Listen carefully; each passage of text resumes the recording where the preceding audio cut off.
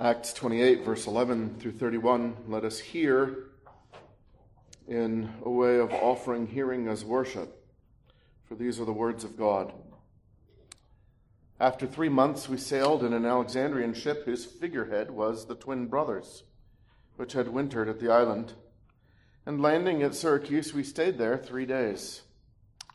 From there we circled around and reached Rhegium. And after 1 day with the south wind blew, and the next day we came to Puteoli, where we found brethren, and were invited to stay with them 7 days. And so we went toward Rome, and from there, when the brethren heard about us, they came to meet us as far as Appii Forum and 3 Inns. When Paul saw them, he thanked God and took courage. Now, when we came to Rome, the centurion delivered the prisoners to the captain of the guard, but Paul was permitted to dwell by himself with the soldier who guarded him. Then it came to pass after 3 days that Paul called the leaders of the Jews together. So when they had come together, he said to them, "Men and brethren, though I have done nothing against our people or the customs of our fathers, yet I was delivered as a prisoner from Jerusalem into the hands of the Romans, who, when they had examined me, wanted to let me go, because there was no cause for putting me to death. But when the Jews spoke against it, I was compelled to appeal to Caesar. Not that I had anything of which to accuse my nation. For this reason, therefore, I have called for you, to see you and speak with you, because for the hope of Israel I am bound with this chain." Then they said to him, "We neither received letters from Judea concerning you, nor have any of the brethren who came reported or spoken any evil of you. But we desire to hear from you what you think. For concerning this sect, we know that it is spoken against everywhere." So when they had appointed him a day, many came to him at his lodging, to whom he explained and solemnly testified of the kingdom of God, persuading them concerning Jesus, from both the law of Moses and the prophets, from morning till evening. And some were persuaded by the things which were spoken, and some disbelieved. So when they did not agree among themselves, they departed after Paul had said one word. The Holy Spirit spoke rightly through Isaiah the prophet to our fathers, saying, "Go to this people and say, hearing you will hear and shall not understand. Seeing you will see and not perceive. For the hearts of this people have grown dull. Their ears are hard of hearing. Their eyes they have closed, lest they should see with their eyes and hear with their ears, lest they should understand with their hearts and turn, so that I should heal them.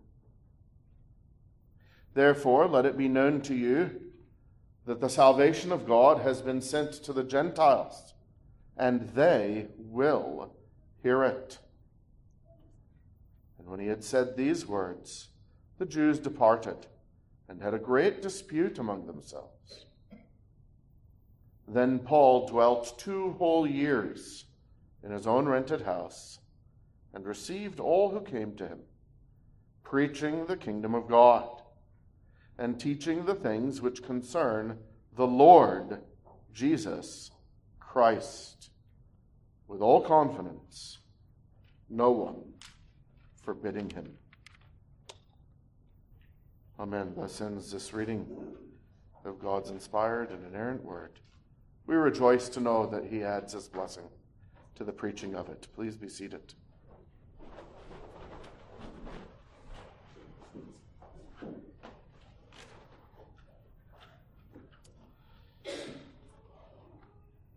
Well, those of you who are reading out of an actual copy of the Bible and not just a worship booklet have the advantage of seeing that this was the end of the book of Acts.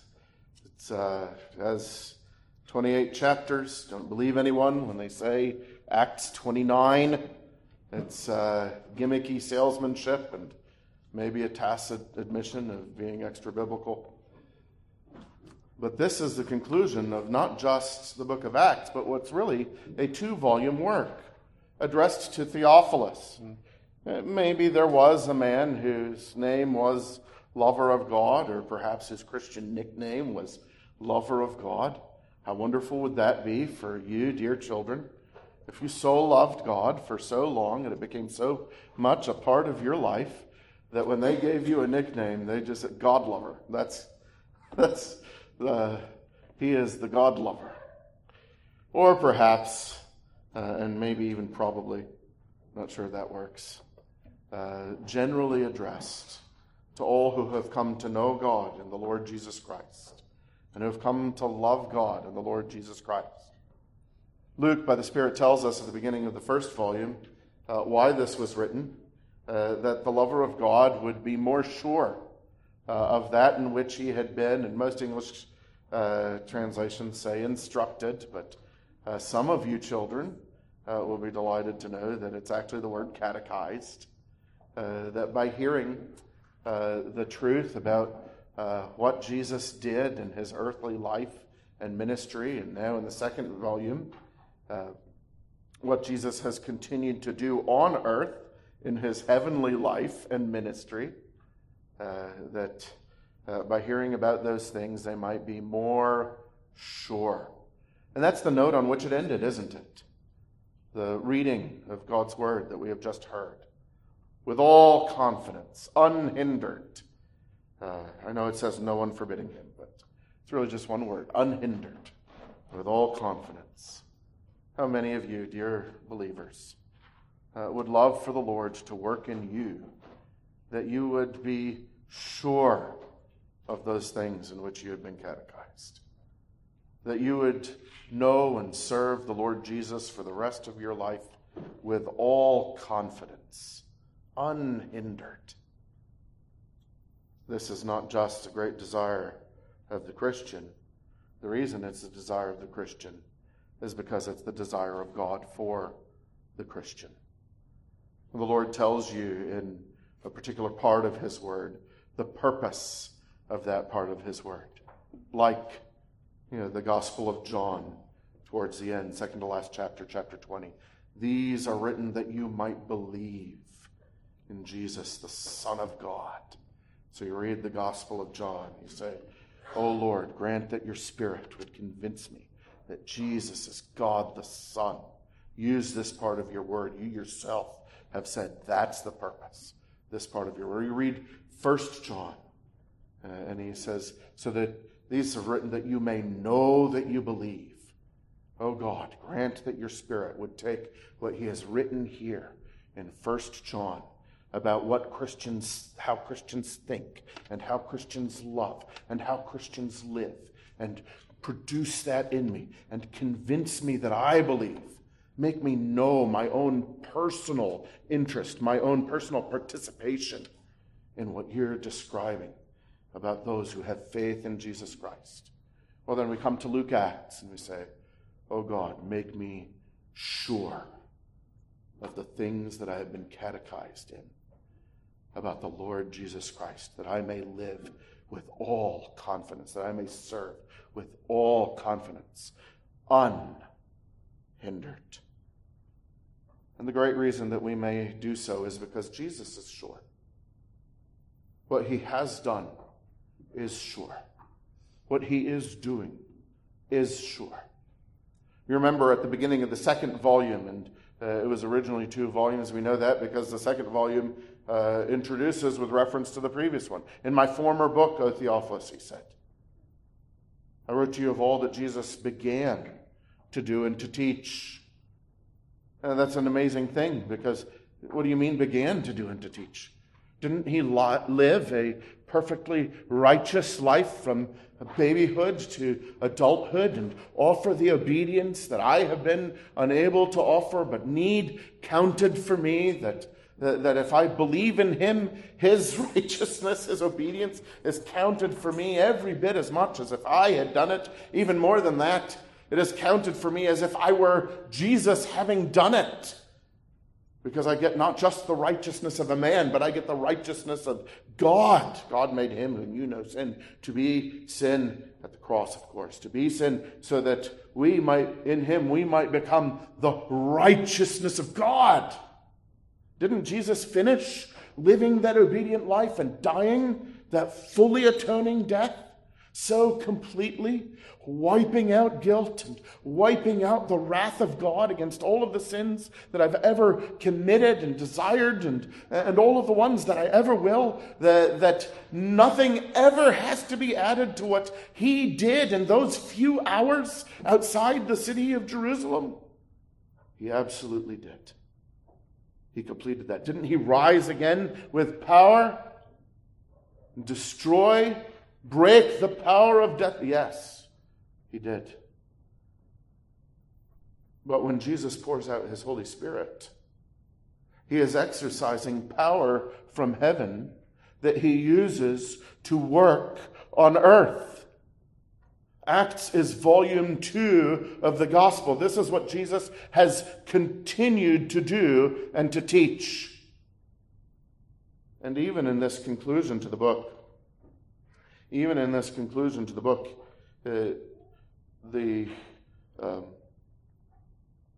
Luke, by the Holy Spirit, writes in a way to demonstrate that what he began saying at the beginning of the book and what the Lord Jesus actually said, as Luke quotes him at the beginning of the book, this has come about. This has been completed. You remember the Lord Jesus assembles them together. When Luke, having presented the former book as what Jesus began to do and to teach, and implying that this is the book of what Jesus has continued to do and to teach. But then it's Jesus himself leading up to his ascension. Verse 4, being assembled together with them, he commanded them not to depart from Jerusalem, but to wait for the promise of the Father. The promise of the Father, which is, of course, the hope of Israel, that which was promised by the one whom they now know as the Father in Jesus to their fathers.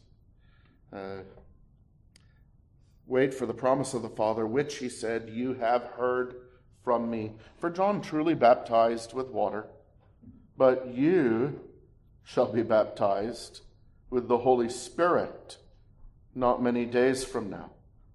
Why not many days from now? Why not right then? Because Jesus ascends to heaven and he takes his seat at the right hand of God, and it's from there that he baptizes with the Holy Spirit. It's from there that he pours the Holy Spirit upon them. Therefore, when they had come together, they asked him, saying, Lord, will you at this time restore the kingdom to Israel? And he said to them, it is not for you to know times or seasons which the Father has put in his own authority, but you shall receive power when the Holy Spirit has come upon you, and you shall be witnesses to me in Jerusalem and in all Judea and Samaria and to the end of the earth. Now, Jesus is a promise maker, and Jesus is a promise keeper. And here in Acts 28, verse 11 through 31, we see that Jesus has kept his promise. He's kept his promise to pour out his Spirit, whom we know as Spirit of adoption, Spirit who convinces us that in Jesus Christ, when you're united to Jesus Christ, that God is your Father. Apologize, I haven't taken the time to link the sermon from this past midweek meeting, but the rejoicing that the Spirit convinces us that God is our Father, and so much so that we don't just call him Father in English, and the Romans didn't just call him Father in Greek, they called him Father in Aramaic.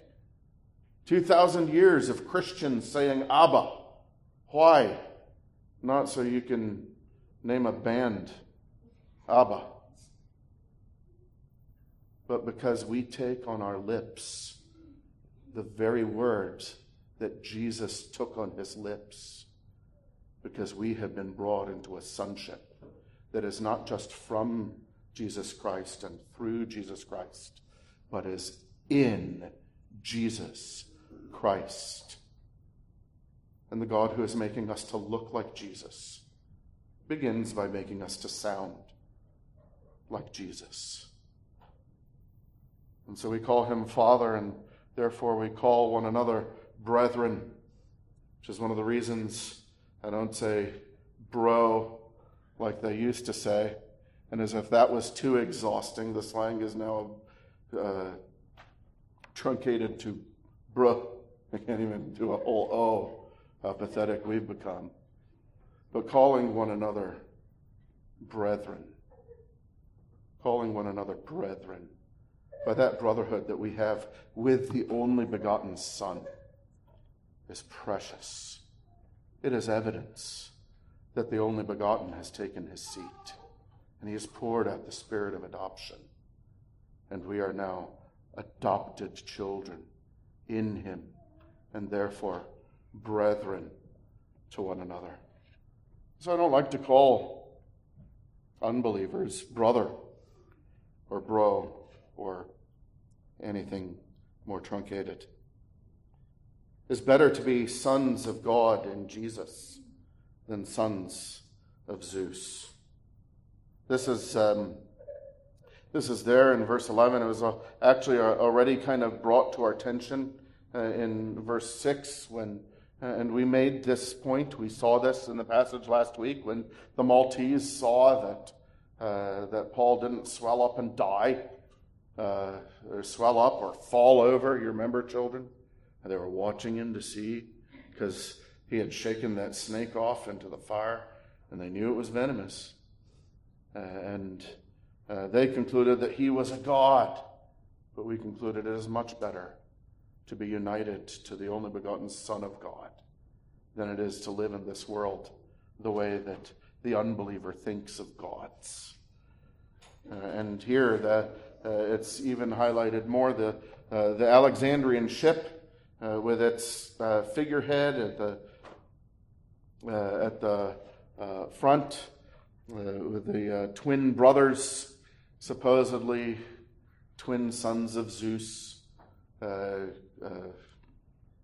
Actually, I won't perpetuate the wicked mythology, but supposedly twin sons of Zeus and brothers. And this ship, the Alexandrian ship, was, as it were, a brother ship, or you probably say a sister ship, sibling ship, to the one that they originally got on. It had previously been an Alexandrian ship in 27 verse 6, and possibly there was some kind of share because of the one and the other, that this is the one that they choose. And yeah, brotherhood is useful.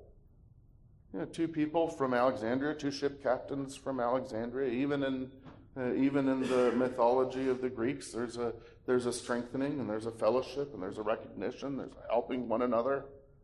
But it's nothing like having brothers in the Lord Jesus Christ, brothers as the adopted children of God. And Jesus is not just bringing this apostle.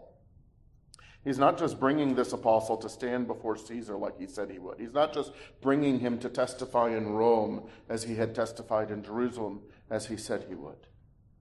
Jesus is giving Paul to see that he has been storming the gates of hell all of this time. That Christ, who, yes, he uses Peter and he uses Apollos and he uses Paul, and what are they but servants?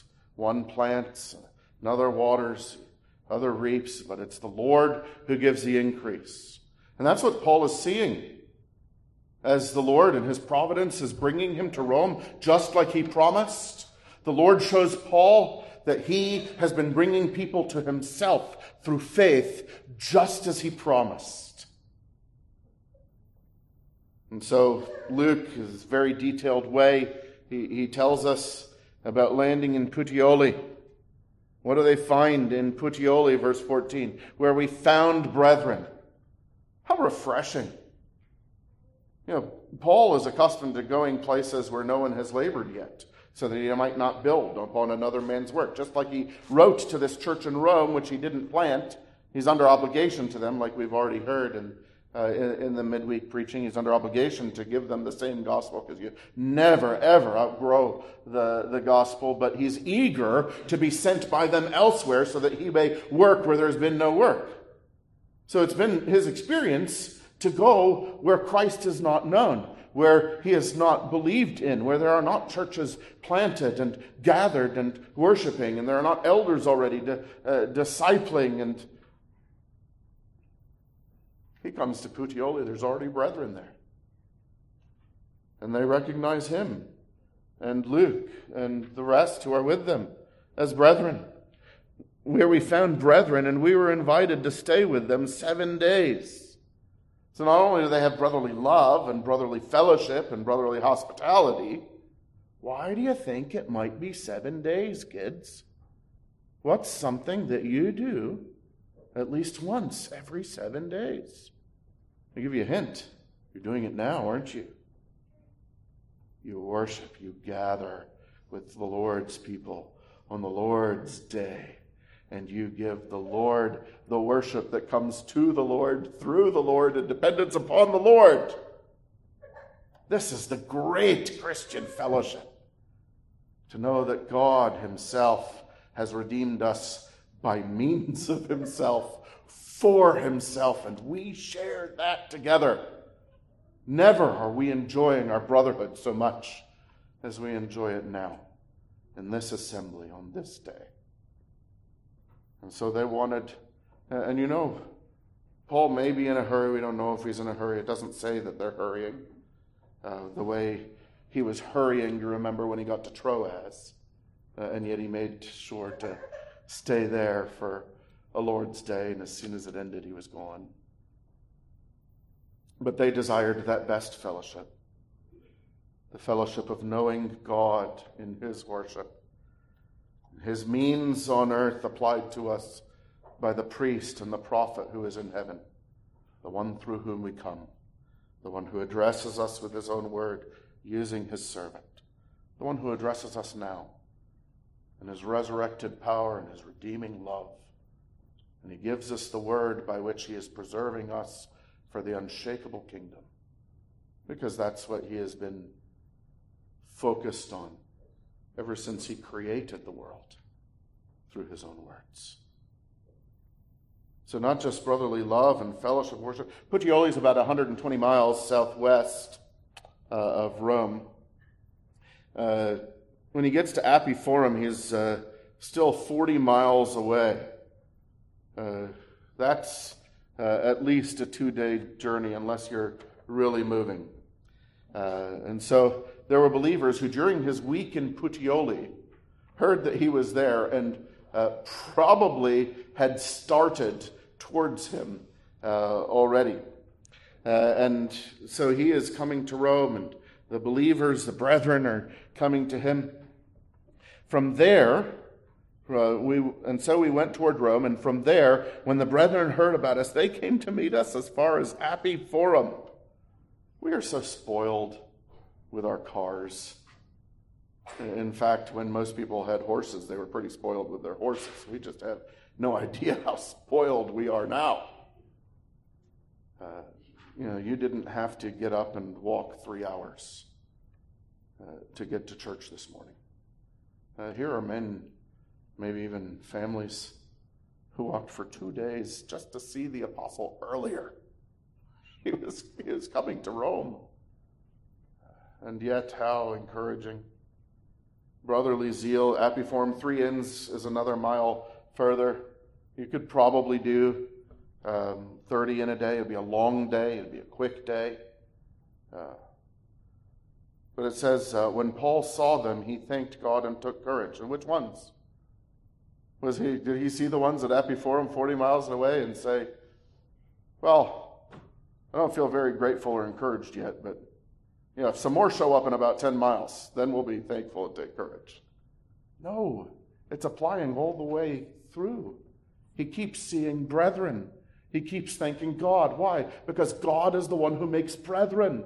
He keeps being encouraged. Why? Because the God who makes these brethren is the one who's called him to his ministry, is the one who is saving the Jew and then the Gentile, who has an entire world in which there will be an innumerable multitude, whom God has loved from before time began, for whom Christ has died in due time. And now Christ on the throne of heaven has poured out his Spirit and is gathering to himself. And Paul's ministry is participating in that. Every time he sees a brother, he thanks God and he takes courage. Many of us have had this experience. You're traveling, or maybe not even traveling. You're just out in the community and you meet someone and you don't know them yet. Maybe there's some sort of manner, some sort of interaction, something they do, something they say, and you think, I might have discovered another brother. And you start to have a conversation, and they turn out to be. Sometimes the brotherhood is very close. You remember, I forget where the first place I read the illustration was, but it was during a time when biblical faith was at a low ebb. And a man just passes another man, just his demeanor, the way he looks, the way he walks, and struck him. And they had already passed each other. And then he suddenly turns around and he just yells, "What is the chief end of man?" And the children know what the answer was. Man's chief end is to glorify God and to enjoy him forever. And the first guy says, I knew you looked like a shorter catechism man. You see, knowing Christ, being confident in Christ, because you're sure of the truth about Christ, it changes everything. And when you meet brethren to whom Christ has done the same, you thank God. You know, what a good job you did believing. No. You thank God. And you take courage, because you didn't do a good job believing either. It was God who did you good by giving you to believe. Because it was God who did you good by obeying in your place and dying in your place and rising again with power. Thanks to God and encouragement. And so everywhere we find them, everywhere we find brethren, we ought to be thankful and we ought to be encouraged. Indeed, have you not found several dozen of them just now? Are you not in the midst of a congregation of those who came into the world, children of disobedience, born under wrath? And yet, God has made you brethren. God has made us brethren. Indeed, we see that not just week by week in the assembly, but in the Christian home, round the table. Oh, how dreadful if we are not walking with the Lord together, if we are not killing sin together. Then what does the household become? It becomes the household where we feel most free to express our remaining flesh rather than are joined together in battling our remaining fleshliness. But the family ought to be the place where we look around and we say, God is saving, just like he said he would. Where all who have professed faith are pleading with the little ones. Oh, don't you want to profess that Jesus is your Savior? We're continually calling one another to repentance and faith. That's, yes, there's repentance unto life and there's saving faith, and there's a moment in which God gives that to you, but then there's an entire lifetime in which you're still looking to God to give it to you as you continue repenting and continue believing.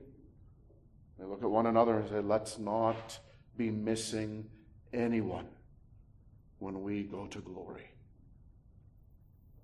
And if you have that kind of household, then what do you see when you look around? You see brethren. Would you thank God? Would you take courage? Oh, don't let this be something that only happens to you when you have kind of the Appy Forum experience or the 3 Inns experience and you find surprising believers. The ones you know are just as encouraging, aren't they? Or ought to be. Brethren everywhere, Jesus is keeping his promises. Now, there's something that he has done even in the scope of redemptive history. You begin Matthew and you think about that phrase, the book of the generations of, that is intentionally repeating the line of Adam from Genesis chapter 5. And then you hear the son of David, the son of Abraham.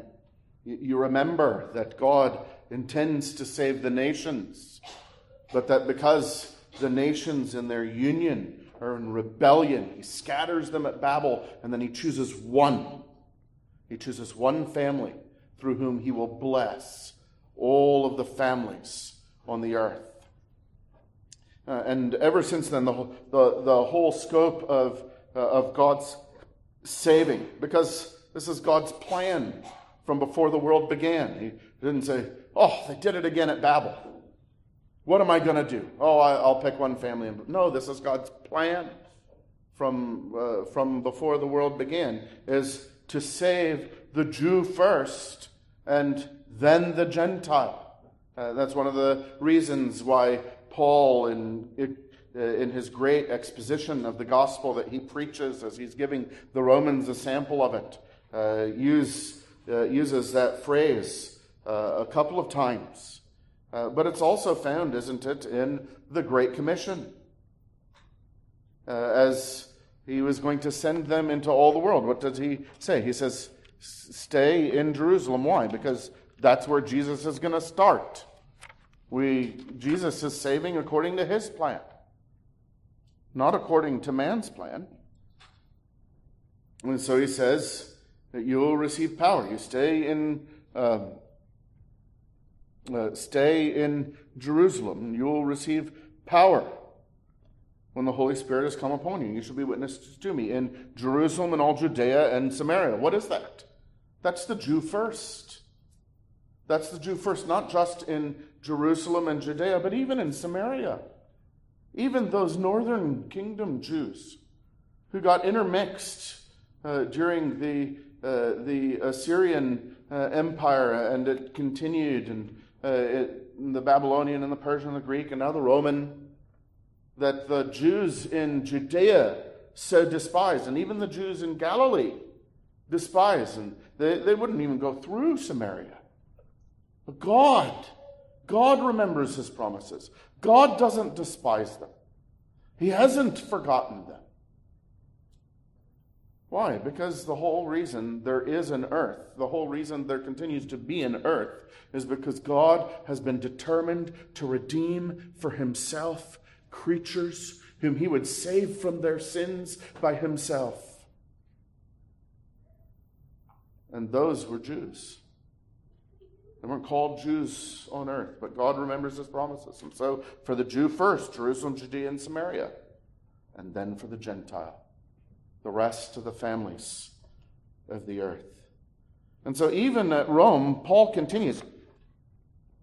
We like things easy. We like things comfortable. We like meeting the people that we expect are going to love us. Paul gets to Rome, and after 3 days, whom does he call? Now, Paul's under house arrest. He can't go and gather with the church. He calls the Jews. Why? Well, the same reason we saw him, didn't we? In city after city, he goes to a city. Where does he go first? He goes to the synagogue, and he preaches the gospel there. And he keeps preaching the gospel there until, they kick him out or try to kill him. And then he turns to the Gentiles. He's still doing the same thing. Why? Because this is God's plan of redemption. There's a Jew recently who met a Christian that knew the Hebrew Bible, and he marveled at him. Why do you know Hebrew? Why can you read my Bible? You're not even a Jew. The Christian says, because I am a subject of the Son of David. And this is his Bible. It's not yours. But you need to come, know him, belong to him. To the Jew first. Thankfully and gently in God's mercy, it doesn't turn out to be as Paul has feared. He starts laying out his case, doesn't he? They come together, and he says to them, men and brethren, you remember that from chapter 2 and the address and the first great Christian sermon at Pentecost. Though I have done nothing against our people or the customs of our fathers, yet I was delivered as a prisoner from Jerusalem into the hands of the Romans, who, when they had examined me, wanted to let me go because there was no cause for putting me to death. But when the Jews spoke against it, I was compelled to appeal to Caesar, not that I had anything of which to accuse my nation. For this reason, therefore, I have called for you, to see you and to speak with you, because for the hope of Israel I am bound with this chain. Now he's hoping that under smoothing things over between him and the Jews, whom he expects to be hostile, that he will have an opportunity to evangelize them. This is something that we've seen God give his servants to do throughout the book of Acts. Especially he's given Paul to be able to do this a couple of times recently in his trials. And then there's this amazing answer. We neither received letters from Judea concerning you, nor have any of the brethren who came reported or spoken any evil of you. But we desire to hear what you think. Oh, do you ever need a door more wide open than that? We desire to hear what you think. And so here God is giving this apostle, who on several occasions we've noted he loves them so much, he wishes that he could be accursed for the sake of his countrymen according to the flesh. That he could give up his salvation for the Jews who've been rejecting the gospel and trying to murder him, to be converted instead. Oh, that God would give us to love like Jesus. Father, forgive them, they know not what they do. To love like Stephen, who prayed the same for Paul while Paul was holding the coats of those who executed Stephen, and God listened to Stephen, didn't he? And he saved Paul, and he gave Paul that heart. Here Paul comes expecting the resistance, but he doesn't get it. Instead, they want to know what he thinks. And they say, for concerning this sect, we know that it is spoken against everywhere. And so he tells them about the hope of Israel. So when they had appointed him a day, many came to him at his lodging, to whom he explained and solemnly testified of the kingdom of God, persuading them concerning Jesus. Now it's going to be more explicit in the conclusion. And he says, preaching the kingdom of God and teaching the things which concern the Lord Jesus Christ. That God is the king. That Yahweh has become a man named Jesus in order to be the anointed, the son of David, the king that is promised, the anointed prophet that Moses had talked about in Deuteronomy 18. That when he came, you would stop listening to the ceremonies that Moses has given. Because there's a prophet coming, and he's going to say things, and when he comes, you listen to him. One greater than Moses, the Christ that they were looking for. And it's the Lord who has become the Christ. So that in the kingdom of God, now this is going to sound obvious to you, God is the king. And his name is Jesus. And what did he use to teach them this? Persuading them concerning Jesus from both the law of Moses and the prophets from morning till evening. You see what the Holy Spirit is doing here towards the end of this volume? It's the same as he did towards the end of the first volume, isn't it? You remember in Luke 24 on the road to Emmaus, and the two disciples who are downcast because they thought that Jesus was in the grave, not standing next to them on the road, and Jesus isn't downcast. And he asked them why they're so troubled. He cares so much. And I said, how can you be the only one? You must be the only one in Jerusalem who doesn't know what's taken place the last few days. And he said, no. he begins to describe to them from the whole Old Testament, right? Beginning with Moses. He showed them from all of the scriptures the truths about himself. You see, it was they who didn't know what God had been doing for thousands of years and what he had told them that he intended to do and now has accomplished in this glorious climax in the previous 3 days. They were the ones who didn't have a clue. That's what Paul is doing here again. Now it's not Jesus with the two on the way to Emmaus. It's Paul in a house with a big group of Jews, and he's spending the whole day.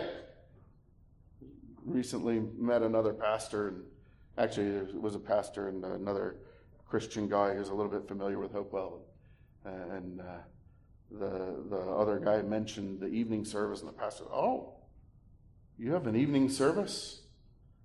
Technically, we don't yet. But I said, well, actually, we worship from morning until evening. His eyes big as saucers. But from morning until evening, here's the apostle showing them through all the law, through all the prophets, the kingdom of God, and particularly that Jesus is God the King who is coming. This, they ask those silly questions. They're like conversation starters. If you could go anywhere in history, where would you want to go? Pretty high up on the list. The conversation on the road to Emmaus, and this morning and evening in Rome, just to hear everything about Jesus from the whole Bible.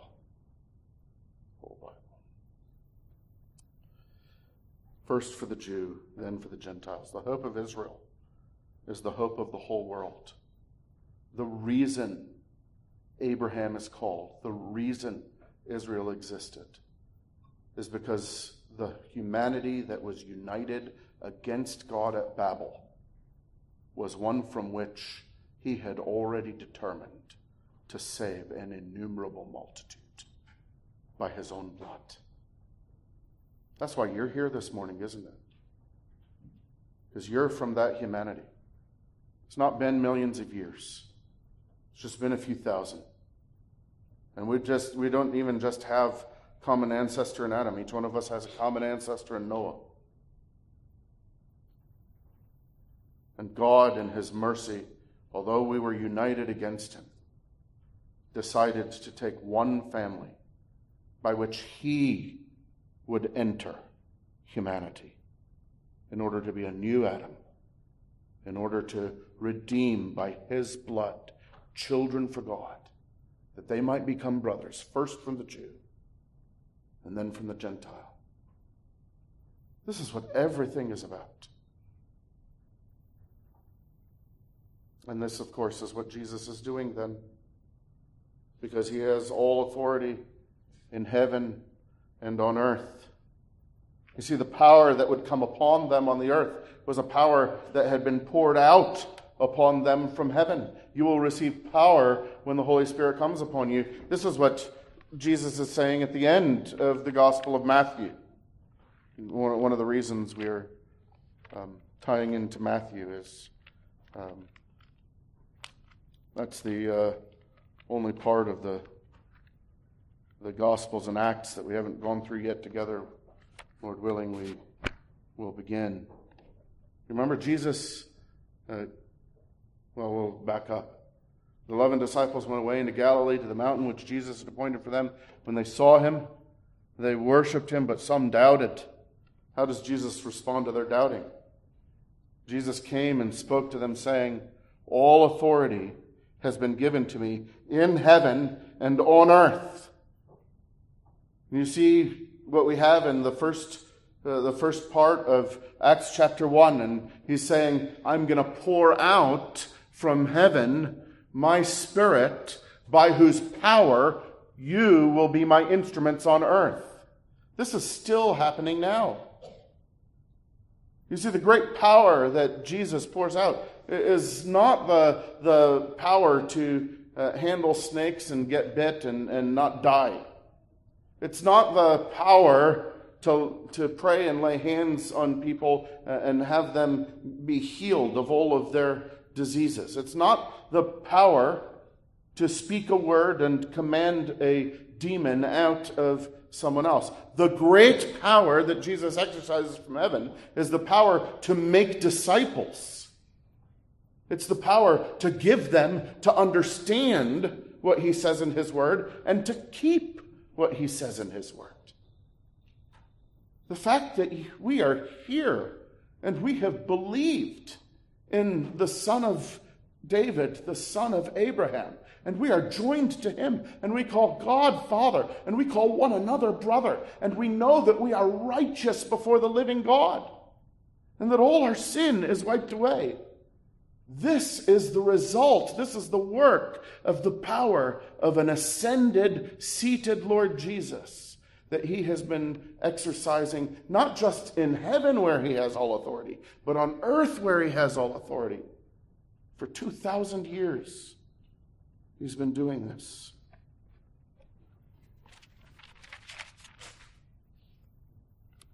You see, salvation is not by ethnicity. This is one thing that he shows throughout the scripture. There's this one thing particularly in Isaiah chapter 6. And Paul finishes doing this solemn testifying and persuading from the law of Moses and the prophets from morning until evening. And some disbelieve, verse 24. They didn't agree. And so he says the Holy Spirit spoke rightly through Isaiah the prophet to our fathers. You understand how Paul sees the Bible. He sees the Bible the same way that many who call themselves charismatics see whatever the babbling was. But he sees the scriptures, he sees Isaiah chapter 6 the same way as the Spirit-inspired speech of an apostle at the time, or a prophet at the time, or someone speaking in tongues with another interpreting at the time. It is the Holy Spirit who wrote Isaiah, he says. It is the Holy Spirit who said, "Go to this people and say, hearing you will hear, shall not understand, seeing you will see and not perceive." For, and it's interesting the way he translates it or paraphrases it, the hearts of the people have grown dull, that their ears are hard of hearing, their eyes they have closed, lest they should. You see, the natural heart, the heart that we have inherited from our parents, the heart that our children inherit from us, is a heart that does this to whatever Jesus shows us, and does this to whatever Jesus tells us. The heart that, you can't see the heart, but does this to all of the truth about God and his redemption. It is only the Jesus who died, who by his Spirit, whom he pours, whom he gives, it is only the Jesus who died that can give the eye that is open and the ear that hears and the heart that believes.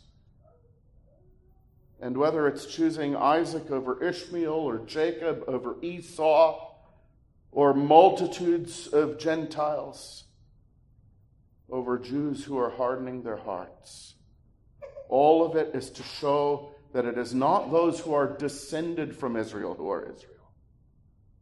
It is those who are the Israel of the promise, those to whom God gives life, those to whom Christ, by his Spirit, gives life, gives faith. Salvation is not by ethnicity. Here he's announcing as he's sending the gospel to the nations. And he doesn't just say, so the nations will get their chance. What does verse 28 say? Therefore, let it be known to you that the salvation of God has been sent to the nations. That's what Gentiles means. Has been sent to the nations, and they will hear it. God sends the gospel where it is going because he is saving, not merely to give a chance for salvation, but because he is saving. And so this salvation comes. This kingdom comes, even in captivity. Verse 30, Paul dwelt 2 whole years in his own rented house. He's chained not to the same soldier. You just wonder how many soldiers got converted in 2 years, being chained to this apostle that the Lord was bringing. And that's not just a silly idea, because verse 30 and 31 are tied to verse 28. Paul sees history, he sees his own history as one in which the Lord is keeping his promises. And so I had to go to the Jews first. But now, whenever the Lord gives him to speak to a Gentile, what do you think Paul the apostle is thinking for these 2 years based upon what we see in verses 26 through 31? Everyone who comes in that door, Paul the apostle assumes, God must be saving this guy. And so what does he do when they come in the door? He received all who came to him, preaching the kingdom of God and teaching the things which concern the Lord Jesus Christ with all confidence, unhindered. Now, knowing all that you do about the way God speaks about his people and their children, believing that God is the one who put your child in your house. He didn't just bring your child through your door one day, although I hope you think this way of everyone who comes through your door. Maybe this one is here because God is saving him. Let us find a way to speak for God, to speak for the Lord Jesus Christ. He didn't just bring your children through your door, does he? He brings the child, well, either through adoption, I guess that is, but brings the child through the womb of the mother. He puts your child in your house for decades. And he gives you to worship morning and evening together, day by day. Lord's Day by Lord's Day in the assembly. He doesn't allow you to give them your own instruction and discipline. He says, no, you give them the Lord's instruction and the Lord's discipline. He calls them saints in the Bible and teaches you not just to teach them an outward form of obedience, but a form of obedience that comes through faith in Jesus Christ, in dependence upon Jesus Christ, unto the glory of Jesus Christ. Children, obey your parents in the Lord. Should you not at least have the same optimism as the Apostle Paul about every visitor to his house? Should you not have at least the same optimism for your covenant child? Some of you are very discouraged. Sometimes, some of us, I should say, I'm not immune, about the condition of some of our covenant children spiritually. But it's not by ethnicity, is it? It's by the one who put them in our house and who called them saint and who instructs us how to deal with them. But you should be this way, shouldn't you? With everyone whom he brings to you. Jesus promised that he would build his church and that the gates of hell would not prevail against it. This means that the ascended, enthroned king routinely raids hell whenever he wishes, for whomever he wishes.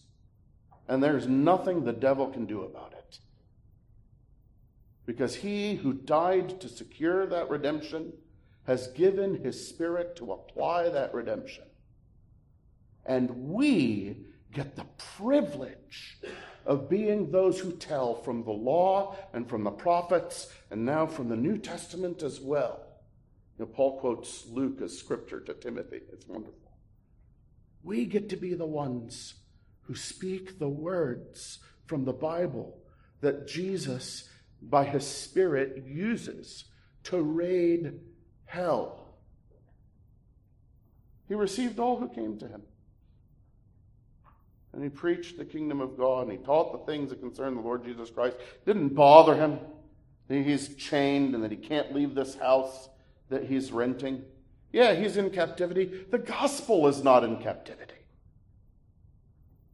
The Christian believer is free everywhere because he's being employed by the God who is still saving people, and that's the only reason this world continues to exist. He is doing what he promised. The kingdom of God has come. God, Yahweh, the Lord, has come as Jesus. Verse 31. And he is the King.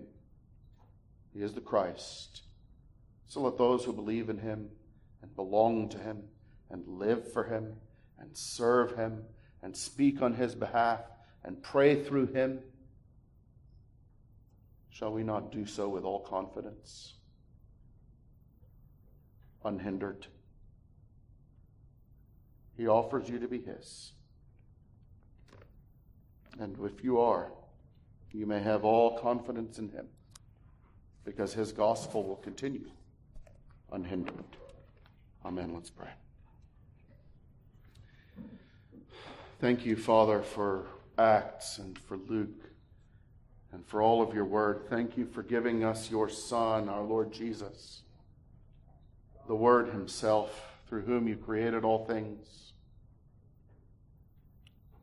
the one who addresses us by means of his word. Thank you for giving us your Spirit, because we are sons, who is unto us the Spirit of the Son, whom you sent into our hearts. Grant that his crying, Abba, Father, would remind us even by the word that we are joined to Jesus Christ as your beloved children. And make us, O Lord, to rejoice, to participate in the work that Jesus continues to do with all confidence, knowing that he cannot be stopped. Lord Jesus, we pray that you would come in this season, in this place, and that you would grant a fresh outpouring of your Spirit, that you would raid hell, taking whomever you will right now in these days. And we pray that you would apply by the same Spirit your word to the minds and hearts of those who are yours through faith, but we lack confidence. O Lord, give us that confidence in you, we pray. For we ask it even in your own name, Lord Jesus. Amen.